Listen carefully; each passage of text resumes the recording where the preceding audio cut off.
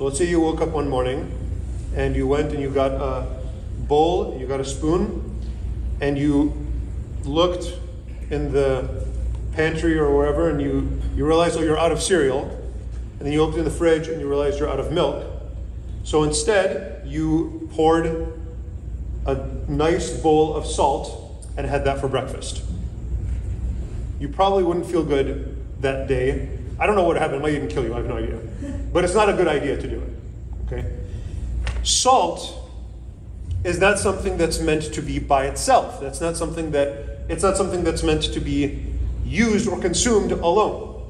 And when Jesus says, you are the salt of the earth, we need to sort of do a little work in order to figure out what he means. It doesn't mean, just like imagine the breakfast scenario that I described, it doesn't mean that you're just good by yourself alone. You are good. God created us all good. We have that goodness built into our very being, but that's not what being the salt of the earth means. In fact, he wouldn't have said salt of the earth. He could have just said salt. Or he could have just said you're good, if that's what he meant. He means something really precise here. One of the things it means to be the salt of the earth as his followers is that just like salt, our job is accomplished not when we're by ourselves, but when we're combined with something else. Salt does its job. Salt is good when you put it on something that needs salt, when you put it on a steak or something like that. We are good when we give flavor to something other than ourselves. When we are pointed not towards ourselves, when our lives are not centered on our own sort of wishes and preferences, but when we are pointed, directed towards making the world a better place, when we're pointed outward. Now, why is that important? Well, because that's the way Jesus is pointed. Jesus, the Son of God, is sent by the Father into the world to become flesh. So when we are directed towards the world in order to make it what God wants it to be, we're sort of moving in the same direction that Jesus is moving, out towards the world. We're oriented in that direction. So one of the things that means to be salt is that we are directed towards, we are for the sake of others.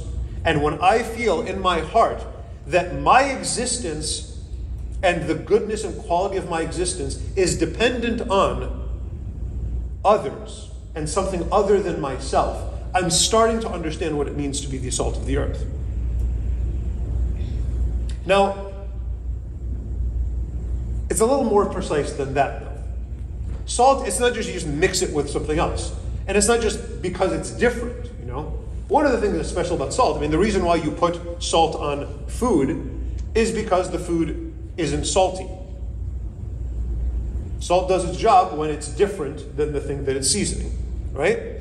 But that's not enough. It's not enough for us to be just different than others. If we're just different than the world, well, there's a lot of different ways to be different. We can just be weirdos.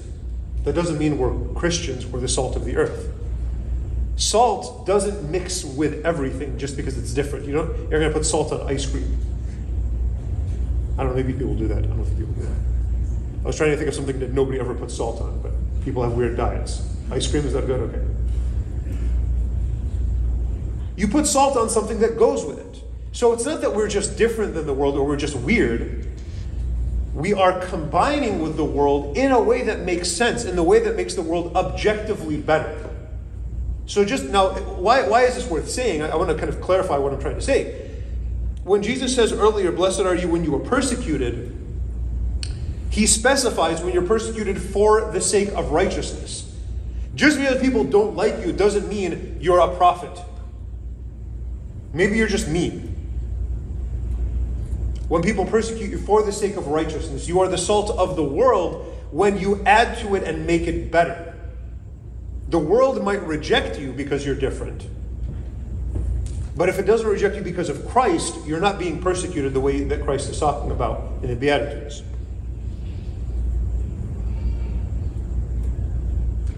We're also not, I was trying to think of another example of this. We're the salt of the earth. We're not the ketchup of the earth.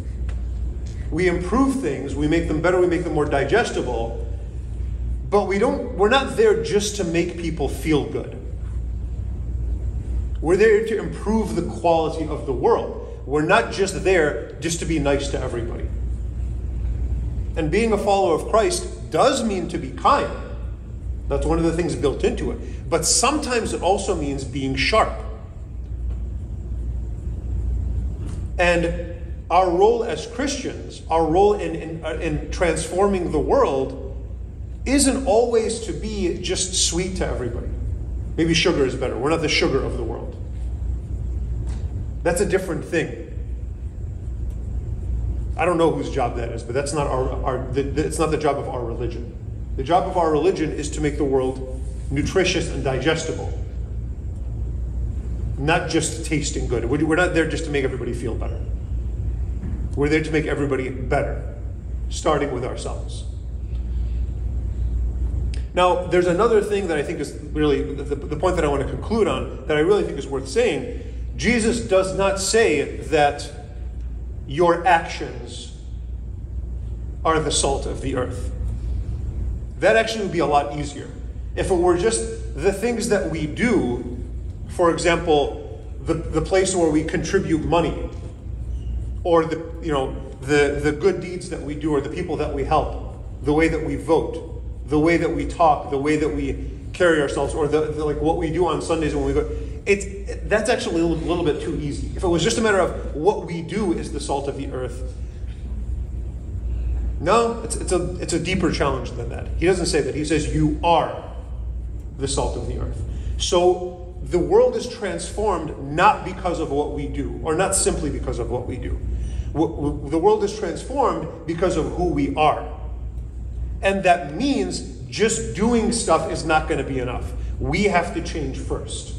And the world, if the world is going to be improved because of us, it's because we ourselves have first been transformed. We have become something other than the world. We have become the salt that Christ is describing us as. That we are pointed towards others the way Christ is. And that we are there to make it objectively better, the way Christ, the Word, does. And we are there to make it not just feel good, but actually be something greater than it was before.